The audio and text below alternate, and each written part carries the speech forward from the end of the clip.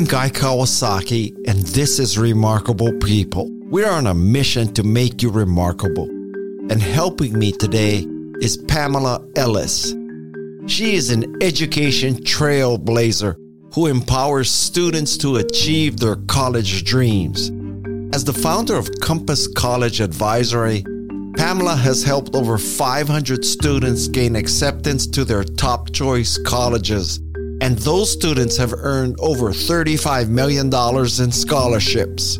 Pamela overcame her own challenges to become the first in her family to graduate high school and college. Her mother finished 8th grade and her father 10th grade. Yet Pamela earned degrees from Stanford, Dartmouth, and Stanford School of Education. Her life's work is motivated by her family's story and her own journey as a first-generation student. Pamela is the author of What to Know Before They Go, College Edition. She is a leading voice on preparing students for college success. Through her popular Keep Calm for Mom show, she provides guidance with grace and ease. Pamela Ellis exemplifies the power of education to transform lives. By empowering students to pursue their dreams, she helps create a more just and equitable society. I'm Guy Kawasaki. This is Remarkable People. And now, here is the remarkable Pamela Ellis. Is college necessary anymore? And by that, I want to get really specific, and I'll give you a little back channel story. A lot of, shall I say, white billionaires are saying college isn't necessary. You can take this course at Google University, blah, blah, blah, and you get a job and all that. On the other hand, we've interviewed quite a few people who come from very homeless background, crack addict parents, lives in the projects, and they have a completely different story that if you don't have a college education, because of how people view them, they're stuck. And so college education is a ticket out of that situation that white people don't have to get out of. So with all that background, I'm like, what's your take on this? Is college necessary? It is for what you shared earlier in terms of for particular people with backgrounds that are less privileged and really seeking to go beyond and reach that next level. It is necessary. And I was one of those people. I grew up in a project, and if it wasn't for a teacher recommending me to program for gifted students, I don't know where I would be today, because my parents hadn't gone to college and didn't know what that was like. My mother actually was a sharecropper, and she finished 8th grade, and my dad finished 10th grade. And so they had no idea of college and me actually pursuing college. That wasn't even a thought. And so for people who come from a more humble background, yes, indeed. And perhaps entrepreneurship would be the next way. But I do believe that it is still necessary, especially for people of color, people from less privileged backgrounds. Typically, the person saying college isn't necessary anymore is a white male billionaire. Just random sample, right? Yes, a very random sample. You're in the business of helping people find the right school. Mm-hmm. I mean, I got that right? Yes, that's right. Okay. So what exactly does a match mean? Oh, wow. That's a great question, and I'm glad you started there. A match is really about those colleges where that student is most likely to thrive and complete in 4 years. And there are dozens of colleges that can support them with doing that, but those are the matches that we're making. And sometimes students can't just go and look at a top 10 list to determine that match. It's a bit more comprehensive than that. And It always starts with the student in terms of who they are. And so we have 5 factors that we look at in terms of who that student is, and then applying that to the colleges to make a match. But it's really where they will have the best chance of thriving and completing in 4 years. And what are those 5 parameters? The first factor is academic. What is it that student is interested in learning, and how do they learn, and what type of support academically for them to be successful? So that would be the academic fit.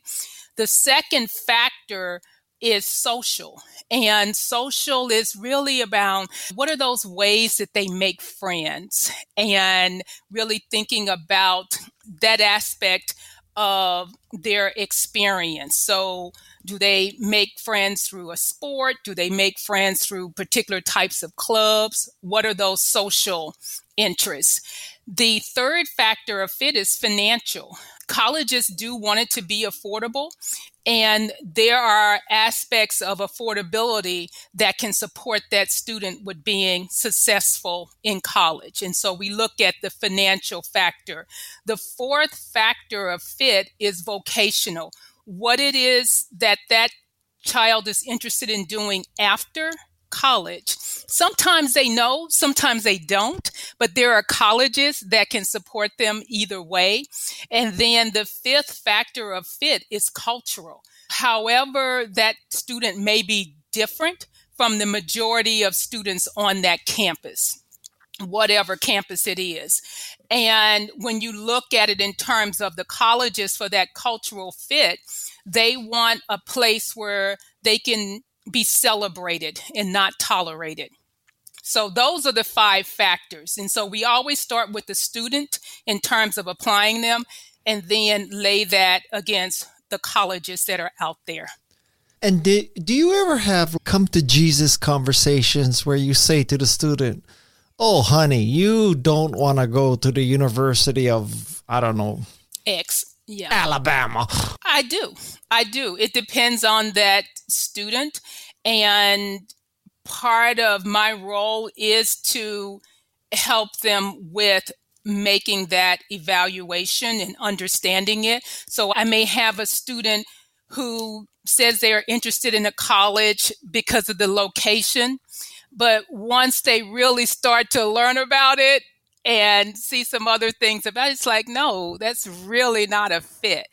And one of the things that I do in terms of helping them with that is, rather than just saying it out, Guy, because especially teens, they may have a little bit of a backlash. So rather than... Not like us. I know, not like us at all. And so rather than just saying it outright, I will say, how about you research that college? I want you to research it first. And they use the same framework for researching all the colleges so that they can compare apples to apples. So I ask them to research it first. And once they research it the way I outline it for them, they usually come to that conclusion without me saying it. And do you think a site like, is it, I don't know how you pronounce it, but it's SCOIR, where you put in your parameters and it says these are the colleges that might be good for you. Do those sites work, or are they too simplistic? You know something? They don't work as effectively because oftentimes the parameters that students are inputting are superficial. And if you're living in the Midwest and you're working on your applications in the fall, of course you're looking at Florida. You know what I mean? It's like you're looking at all the warm places, and that doesn't make sense. But a lot of times that's the way teens come up with their list. It's the location, it's where their friends are going. Sometimes it's just where their parents say they're going to go because of the tuition. Well, you brought up the F word, so I'm going to go down that path here. So, okay. Like today, would you be talking to students and saying, wow, you know, in Florida, they're not going to have a good Black history program. your reproductive rights are going to be limited and blah, blah, blah. Would you like downplay Florida or Texas today, or is that too simplistic? I wouldn't, because it really depends on that student. Perhaps they have a legacy consideration at a college in Florida or Texas. There is some family there. Any host of reasons. Perhaps there's a program there that is a great fit for them. And it's all of those other factors that still make it an amazing place where they can thrive. However, it happens to be located in a state that has politics that they may not agree with. And so I wouldn't arbitrarily take it off their list. And for every student, I always say, at the end of the day, you want to revisit that school once you know you've been admitted. Do the admitted student visit. And that's going to tell you everything you need to know in that visit. And so I don't want to shortchange their list because of that, because there could still be reasons that it's a great fit for them.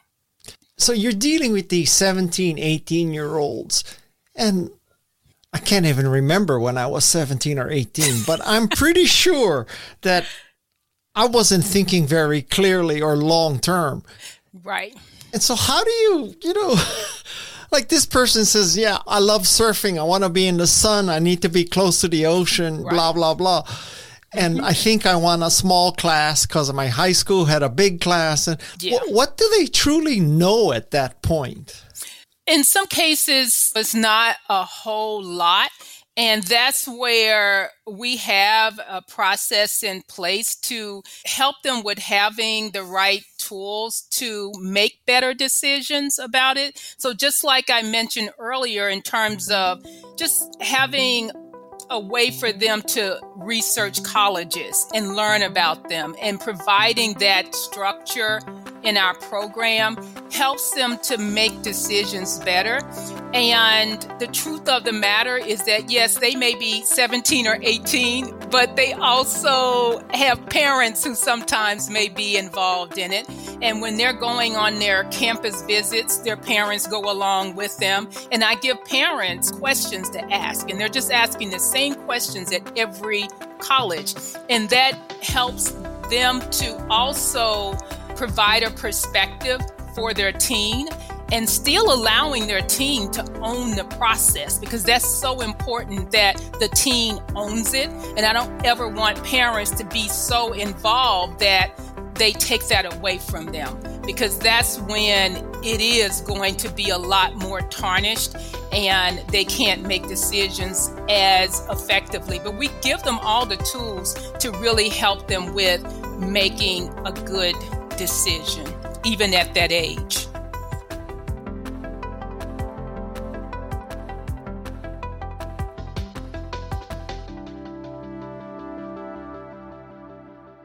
I'm a parent of 4 kids, and 3 of them are in college, or 2 graduated. One's in college. One is applying right now.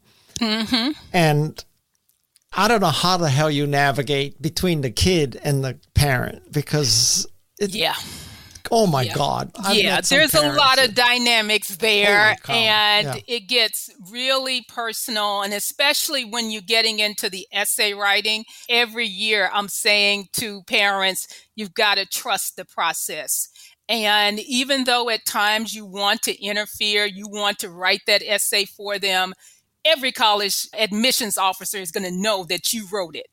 And the other thing about it is, I share with parents, if you write it, it's going to really break the trust that your teen has in you. And you don't want to do that senior year. Life is too short. They'll soon be gone off to college, and you just don't want to taint that relationship and damage it in that way. It's a lot to manage sometimes, because with each client comes 3 different relationships. And if there are any family dynamics that are happening, I see it all. I couldn't do your job.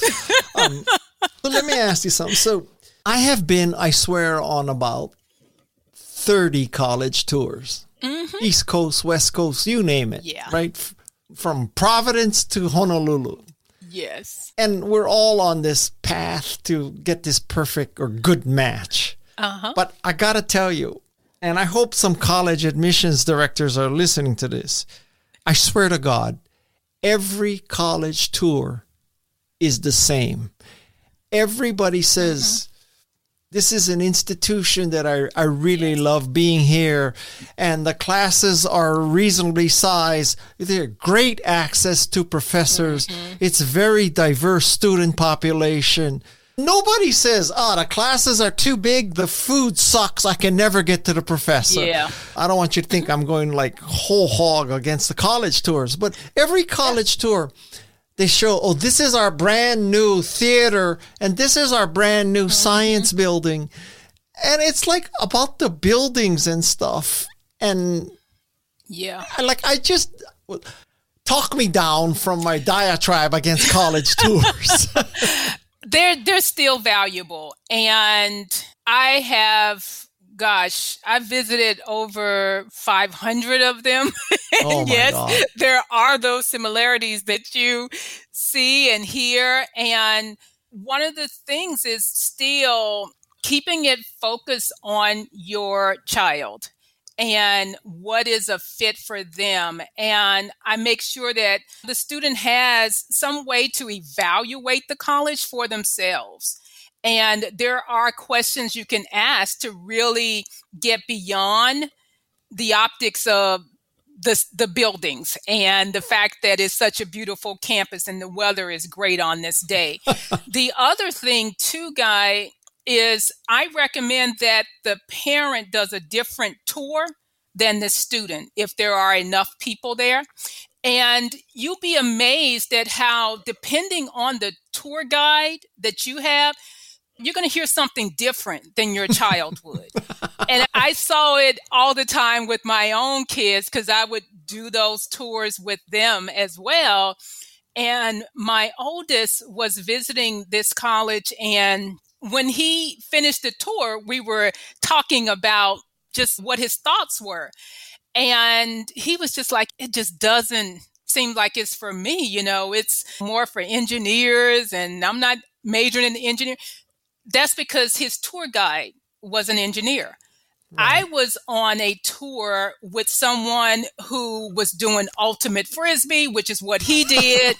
They were also in international relations. They had a totally different experience. And so when I finished the tour, I'm thinking this is a great place for him, and I hope he applies. But he was not thinking that way at all. And he ended up not applying. Wait, so what do you tell kids to ask on the college tour?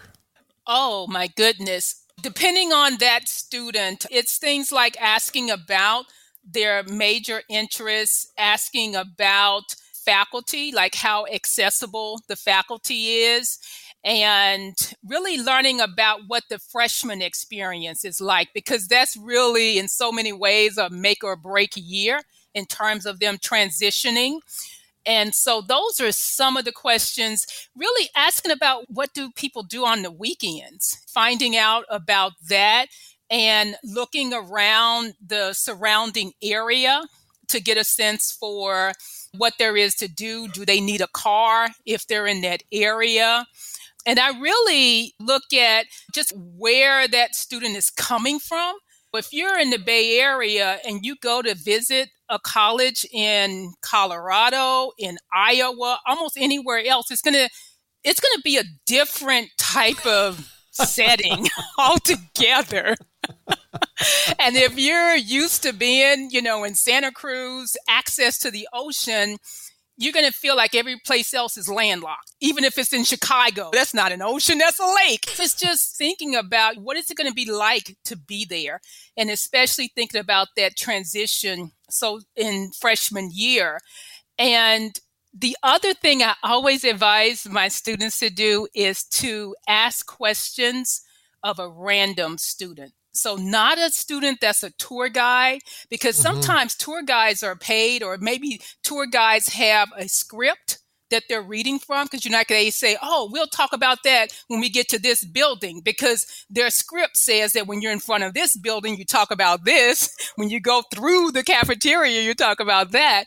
So I just say, ask a random student. I mean, someone who is not paid by the admissions office, they haven't volunteered, but stop them when you see them in the student union and ask them some questions, because they're going to tell you the truth. Find out what happened freshman year with their roommate situation. Right. You ask those kind of questions. What is the food really like? And especially if they're not local, if they're from another state, finding out, what did you do over Thanksgiving break? Yeah. Okay. Yeah. And these U.S. News and Forbes and all these rankings, yeah, are they net negative? Do they cause more problems than they solve? Sometimes they do cause more problems, just because for many students, they use that as their guide to where they will apply. And the same for parents is, if this college isn't on this list, you're not going to apply. And when that's the case for a family, let's say that's first generation, it may not help to put so much reliance on that. And I shouldn't just say first generation, but, any. And I will just share a brief story with you, Guy. When I was getting ready to go to college, my family was like, you going where? What? Where is that? And I was a little bit excited because I had found out about this college in a book. And I thought, they're ranked. That's where I'm going to go. And in the spring, I'm telling people where I'm going to go. They're just like, is that in Connecticut? Where is that? And this was back in the 80s. And then my mother is like, I really want you to stay home. I grew up in Memphis, and she's just like, you can get a car, you can work. You don't need to go that far away from home. And we took a Greyhound bus all the way out to California. And we get there, and she's just like, okay, this is nice. And when she got ready to leave, she gave me $70. And I thought, man, this is good money. This is going to last me the whole school year. And then I get to the bookstore the next day, and my books were $350 for the first quarter. And a week or two later, my mother calls me, and she was like, baby, I was telling the doctor where you are in college, and he said that's a good school. And I thought, okay. But yeah, that's how it was. And I was not encouraged to go that far because no one had heard of the school. And wait, what school is this that you're referring to? Your alma mater, Stanford. Oh, because back then, no one knew knew that much about Stanford. And wait, you got into Stanford and your mother left you with $70? $70. And I thought that was good money because I didn't know that it would be that expensive. And so, yeah, it was just really just not aware. But the point is just that people hadn't heard of that college back then, especially not where I live. No one had really heard about it. And I feel like Stanford really didn't get on the map until, in some ways, late 80s, early 90s. People started to really know the brand, and you're seeing it on TV. The Super Bowl was played at the stadium, those kinds of things. But no. Okay, so we have parallel lives. So I, too, went to Stanford. Yes. And as I look back, I have no idea how I got in, except I was in the class of 72. And back then, being Asian American or Japanese American, it meant I was an oppressed minority. Mm-hmm. So basically, I got in because of affirmative action, really. Mm-hmm. And you know how, like, right now, we take our kids and they go to 5 schools on the East Coast, 5 in Southern California. We go on 10 tours. Mm-hmm. I swear to God, like, my college decision was I got into the University of Hawaii. I got into Occidental. I might have been president if I went to Occidental. And I got into Stanford. And I wanted to go to Occidental because I could have played football there, or at least I thought I could. The coach calls me and all that, right? Yeah. And I say to my father, I'm going to go to Occidental. And he says, you're going to go to Occidental because you're going to play football? If I'm paying all that money, you're going to Stanford or you're going to go to UH for free? So guess what I picked? And I had never visited Stanford. I didn't go on a tour. Yeah. I landed at SFO. I get in the van. The van takes you to your dorm at Stanford. Yeah. And I said, holy shit, this is the promised land, baby. I was born for this. So yeah. I don't remember how much money they gave me, but it wasn't much north of $70. Anyway. And the thing about it is when we got to campus, when we drove up, because we had made a stop, met with my sister, drove to campus, we drove along 280.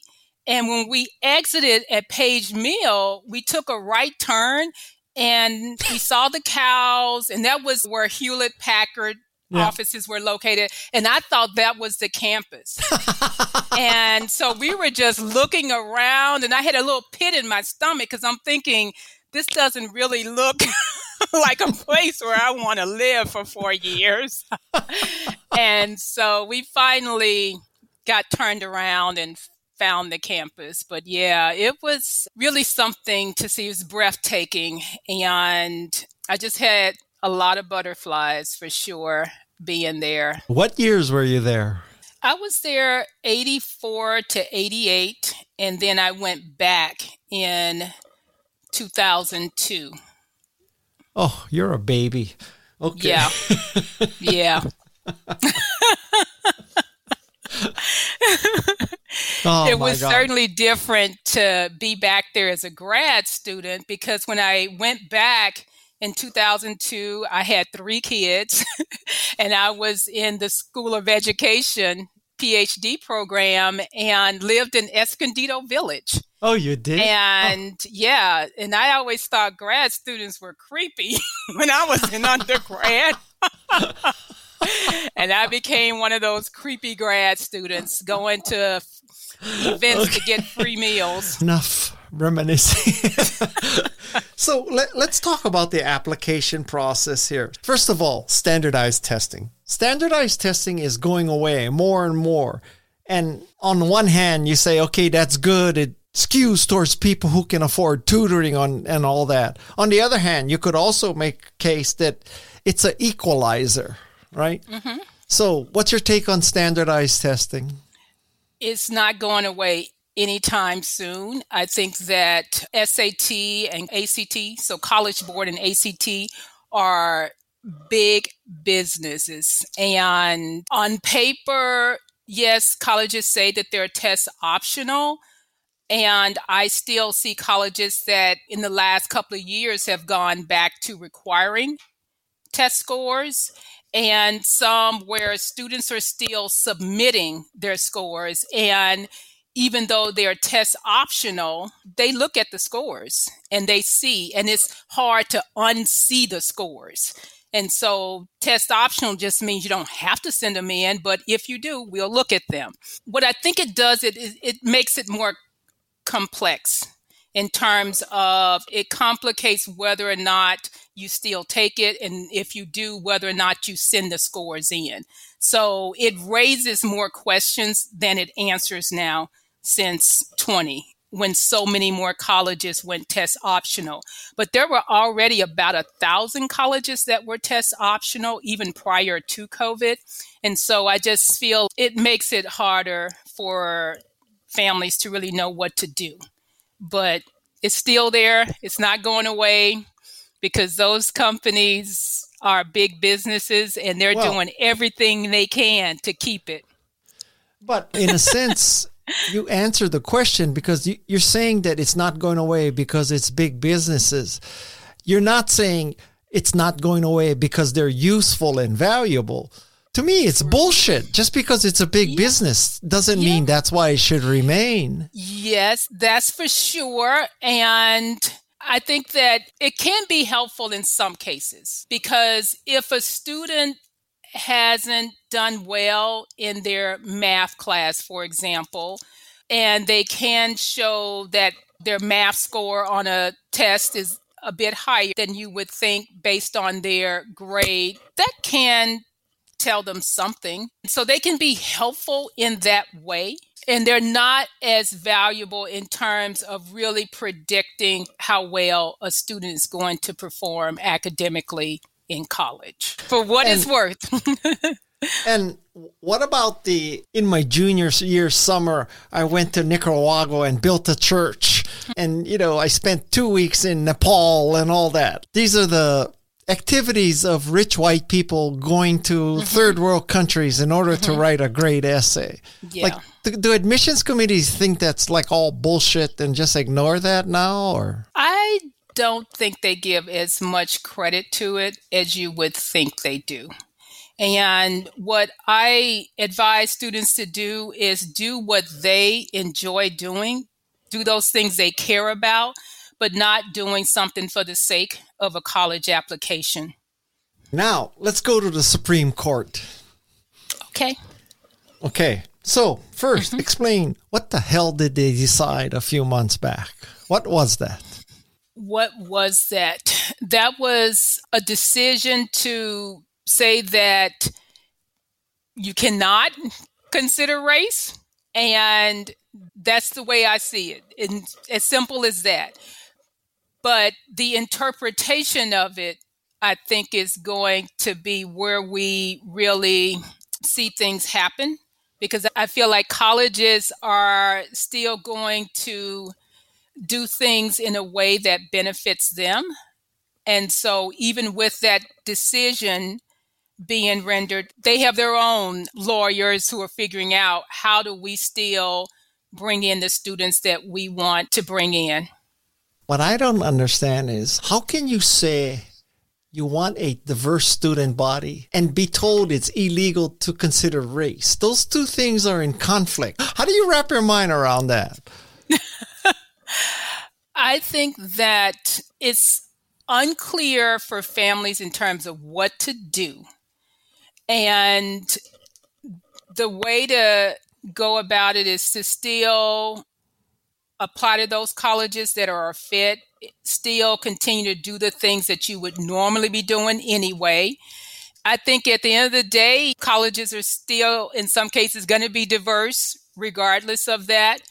I just think that it just sends such a strong signal from the court that they could even say something like that. Don't consider it, but, diversity is important. Listen, I would be a hypocrite. There is no doubt in my mind that because I was Japanese American, I got into Stanford. None at all. So I cannot now say, okay, now that I've arrived, you don't need to consider race. Like Clarence Thomas would be flying on Southwest Airlines eating peanuts because he's a public defender if it wasn't for affirmative action, right? Yeah. So now I just don't know how to understand this. To me, and I don't know if my Asian American friends and family are going to agree with this, but my perspective is, back in the 70s, it was a penalty to be Japanese American, and affirmative action helped right that wrong. But now it's not a problem to be Japanese American. So our time has passed, and now we should pass on this benefit to other people who need help.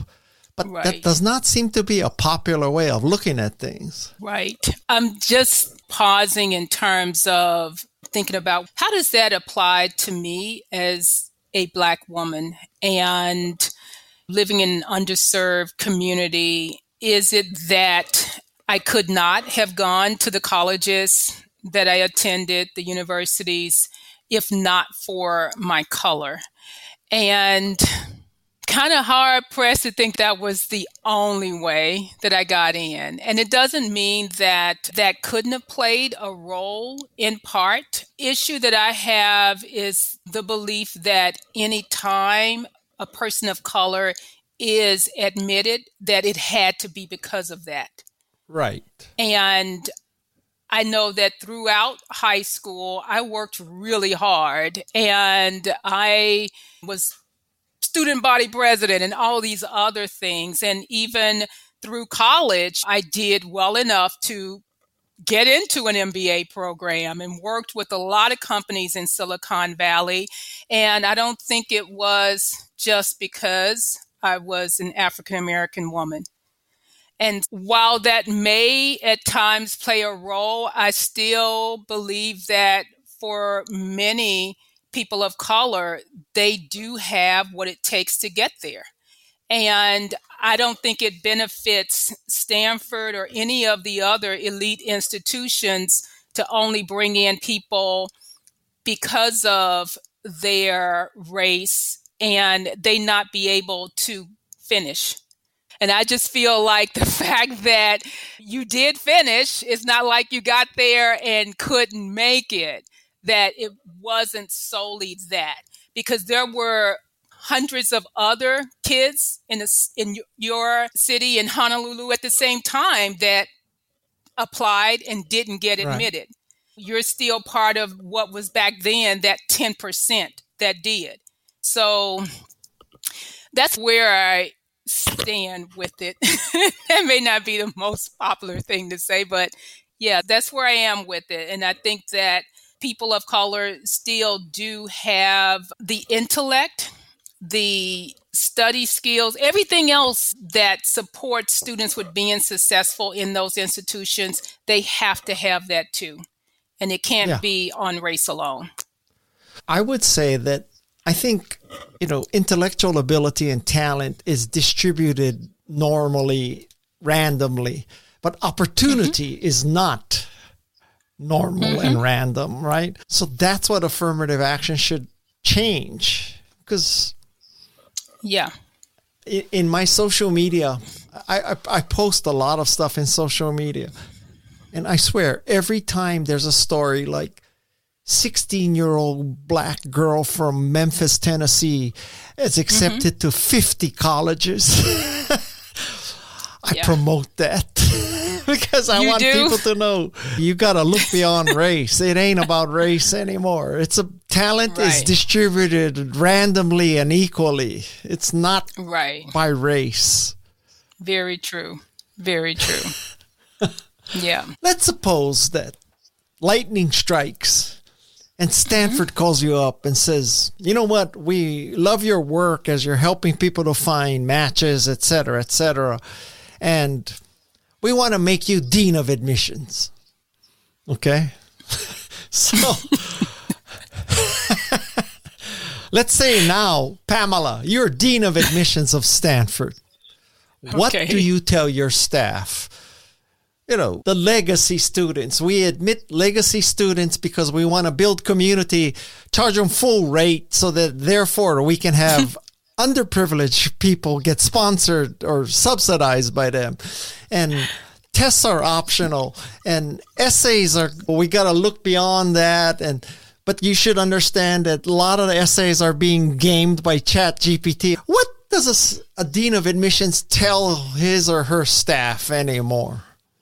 Oh my goodness. I think they tell them to just read and to really use their intuition and know that no one person makes the decision and that everyone in that admissions office works as a team.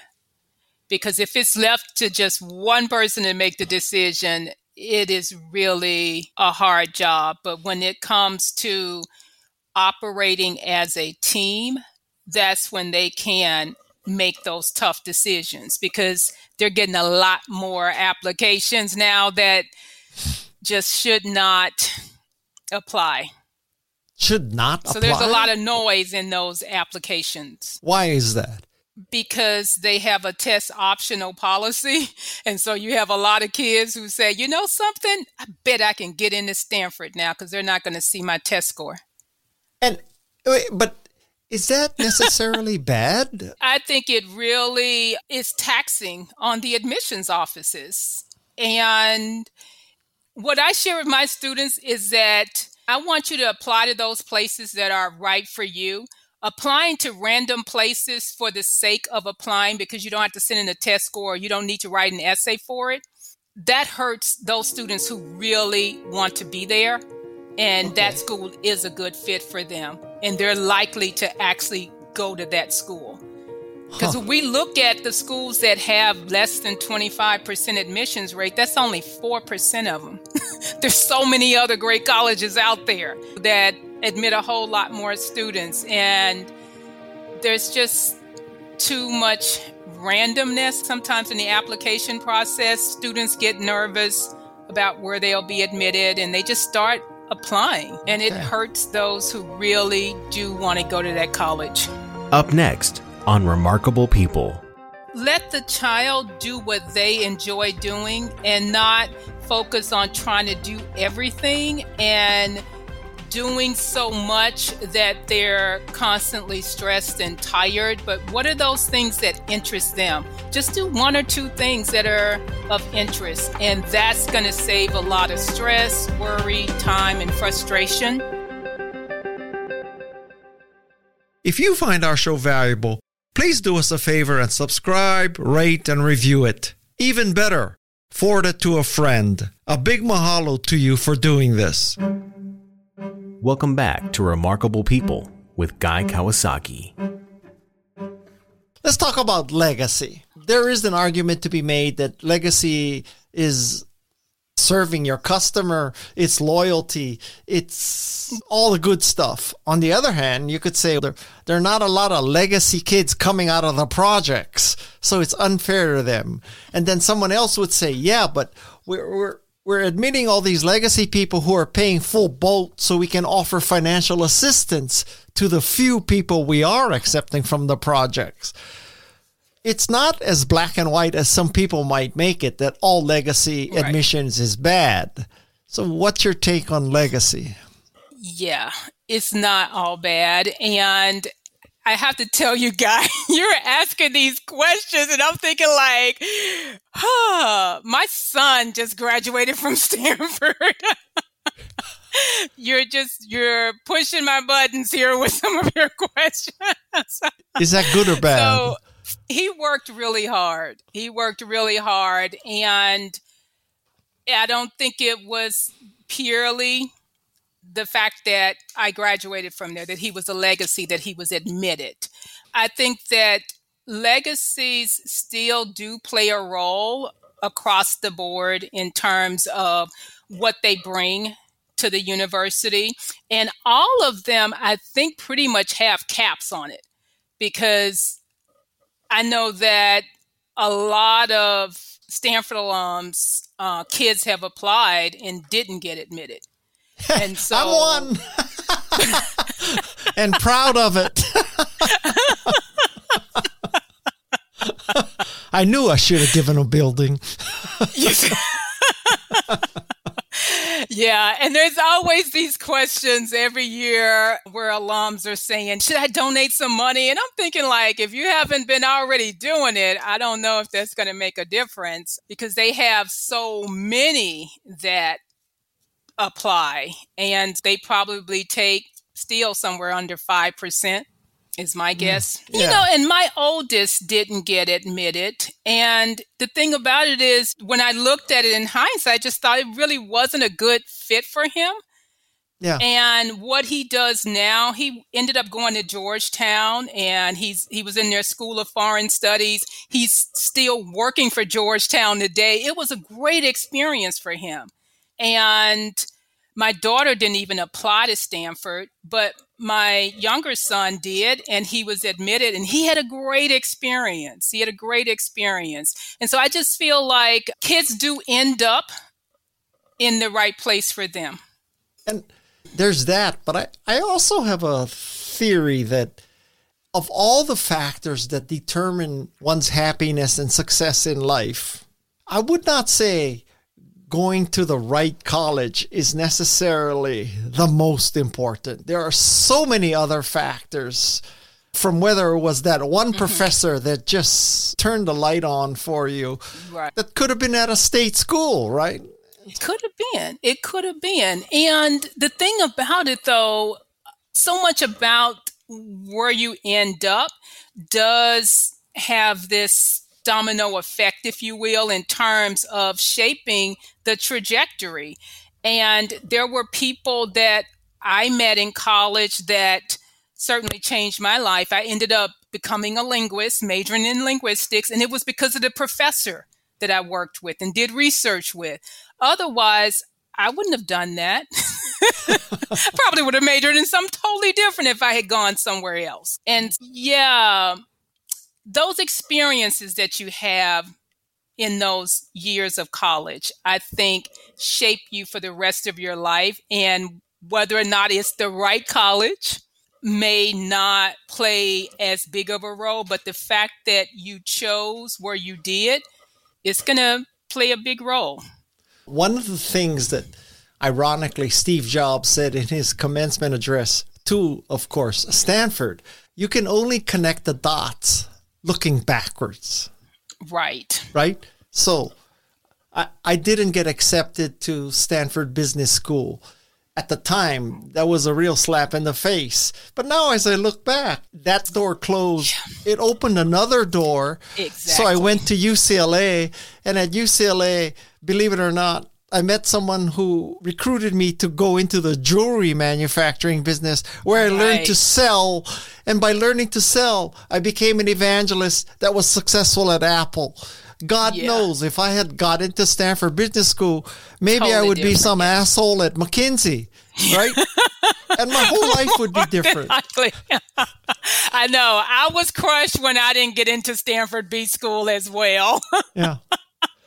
Best practices for parents and kids. What's the best practices navigating your way through this admission thing? Do what makes sense in that grade year. Don't try to do ahead. And what I mean by that is in 10th grade year, really focus on assessments and really that child building their skills of self-advocacy and other life skills. Don't worry about visiting colleges that early. And so that's one thing in terms of navigating. And I say, secondly, let the child do what they enjoy doing and not focus on trying to do everything and doing so much that they're constantly stressed and tired. But what are those things that interest them? Just do one or two things that are of interest, and that's going to save a lot of stress, worry, time, and frustration. And so those are the two things that I would add. For the parents, let the child own the process. Don't do it for them. Even when you may get frustrated when you see that they aren't, quote unquote, doing anything, still let them own the process. And if they fail at getting something in on time, like for a summer program, let it happen as opposed to nagging them about not doing it. So if you give them those opportunities to fail earlier, then by the time they're applying to college, they will have learned that lesson because the college deadlines are less forgiving. Intellectually, I absolutely understand what you're saying. But I will tell you, there is such a temptation like, okay, this is the last time we're going to help them. And once they get in college, okay, you're on your own. And I don't consider myself a tiger dad. Don't get me wrong. I didn't have my kids start taking physics and calculus at age 5 and playing the violin. But what you just said is a very difficult thing to let someone run the process. Oh, I hear you. And that happened with me, with my own kids. It was really hard because my oldest loved to procrastinate. And what he did was he applied to one early action school and he was done. He didn't do anything until December 15th when he found out he was deferred. And we had to cancel our holiday plans. We were going to go away for New Year's. And he spent that last 2 weeks of December applying to all of the colleges. And he applied to maybe 15 of them. And it cost us over $1,600 in fees, application fees for everything, sending test scores, all of that. And I was just so livid. I was so angry at him because it's like, you've been knowing this all this time. But he was a procrastinator. And I so much, Guy, wanted to step in. I really did. Maybe. I really did. And he just did not want to be bothered with the college process. And maybe it's because of what I do. I don't know. Yeah. But he did not want to be bothered with it. And in the spring, when he did his revisits for Admitted Student Day, he got into one of the colleges that he said he was definitely, going to go to. It was top of his list. He gets off the flight, gets on a shuttle bus to take him to the campus. And he's, all like, yeah, this is where I'm going to go. So he was just doing the admitted student visit for the sake of it. Before he gets to campus, he sends me a text and he says, "Mommy, these are not my people." Like, what? But yeah, he just was done. He just did not want to be bothered. The shuttle, he decided this? Yeah. He just thought they were all kids that he could not see himself spending time with. And I'm just like, okay, the next visit you go on, that better be it. Because we had only planned 2 of them. But yeah, he was just such a funny kid because he was a little bit passive aggressive through the teen years. And I have to tell you this one last story. Keep going, Pamela. We got all day. Through the years, I guess I was kind of a tiger mom in terms of having all of them play chess. So they either played chess, and they did basketball. Those were the 2 things because I had 3 of them. And it's like, no one drove but me. And so I'm like, okay, everybody's going to do the same thing. So he was doing chess all the way from 5 years on.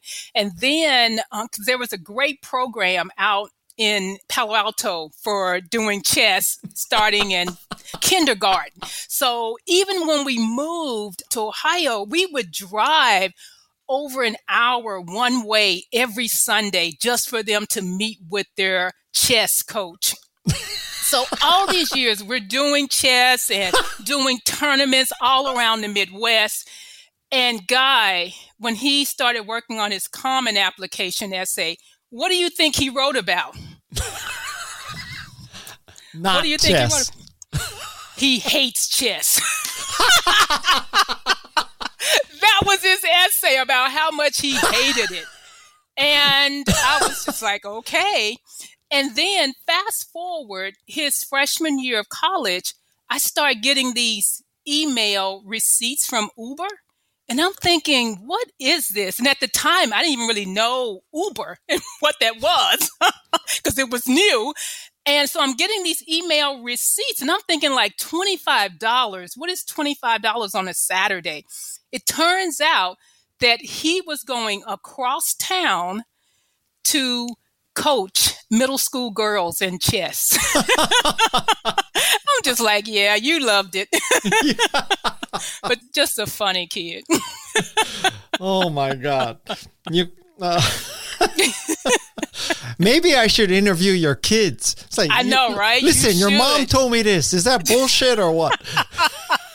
Yeah, you should. They are really interesting kids. So yeah, he works for Georgetown because they're creating a school of the environment. And his area of focus is around water justice. And he's working with them on the curriculum and teaching there. So it worked out well. Okay. That's all that matters. And of course, looking backwards, you're saying, oh, yeah, we forced him to do chess so that he would have a great essay about how he hates chess, right? You had That's the plan, the way we planned it. Yeah. Okay.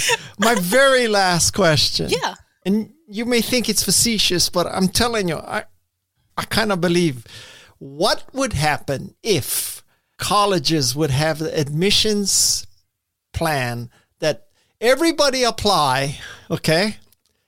And we're just going to admit whatever numbers necessary so that after the people who don't accept, you still have the right freshman class, whatever that number is, right? Because not everybody goes to where they're accepted, right? We're going to accept 5,000 students totally at random, just random. You get a number, we admit you. I would make the case. I bet you if they did that, 20 years from now, they would say, we can't tell the difference between the random class and the class that we handpicked. I believe that. I believe that. And as you were just stating what the situation would be, I was thinking, gosh, that would be awesome for a college to try, but which college would be willing to take that risk? Not New College, that's for sure. Not New College. But yeah, I think it could actually work. Yeah. And the thing about it, I think that could have been done before you had enrollment managers who handle the budget. Wait, what's an enrollment manager who handles the budget? Oh, they're the people who oversee admissions and financial aid. And so there's a budget for who you admit, like how many people can come in and pay and get scholarships. What percentage do you need to have to be full pay in order to meet that budget? And so when you mix all those things together, then that's what then affects your ability to do something as transformational and as a random admissions. In a perfect world, somebody, not that this would ever happen, but let's say a hypothetical college in Palo Alto, California, wakes up one day and says, we have a $40 billion endowment. We have more money than God. We never need to have money again and fundraising again. We have all our buildings built. So now our admissions policy is random. What a world that would be, huh? What a world. I would love to see that happen. Okay, Just if one college could try it out. If I'm ever a billionaire, I'm going to start that college. Don't hold your breath. I'm going to call it Ellis University. One of my Stanford classmates suggested that I start a university and call it Ellis University. And I thought, I don't know if that's my mission in life. I'm going to go buy the domain right now. .edu. If you're a college-aged person or parent of a college-aged person, I'm willing to bet you found this episode extremely valuable. That's Pamela Ellis for you. I'm Guy Kawasaki. This is Remarkable People. My thanks to the Remarkable People team. First, Madison Neismer, the drop-in surfing queen of Santa Cruz. Tessa Neismer prepares me for all of these interviews. Jeff C. and Shannon Hernandez, they make these interviews sound so great. And the rest of the team, who help us in so many different ways. That would be Luis Magana, Alexis Nishimura, and Fallon Yates. That's the Remarkable People team that wants to make you remarkable and enable you to make a difference. Speaking of being remarkable and making a difference, please check out our book. Our being Madison and I. We wrote a book called Think Remarkable. It combines what we've learned from over 200 remarkable guests on this podcast, as well as our own careers. I promise you, it will help you make a difference in this world and be remarkable. Until next time, mahalo and aloha.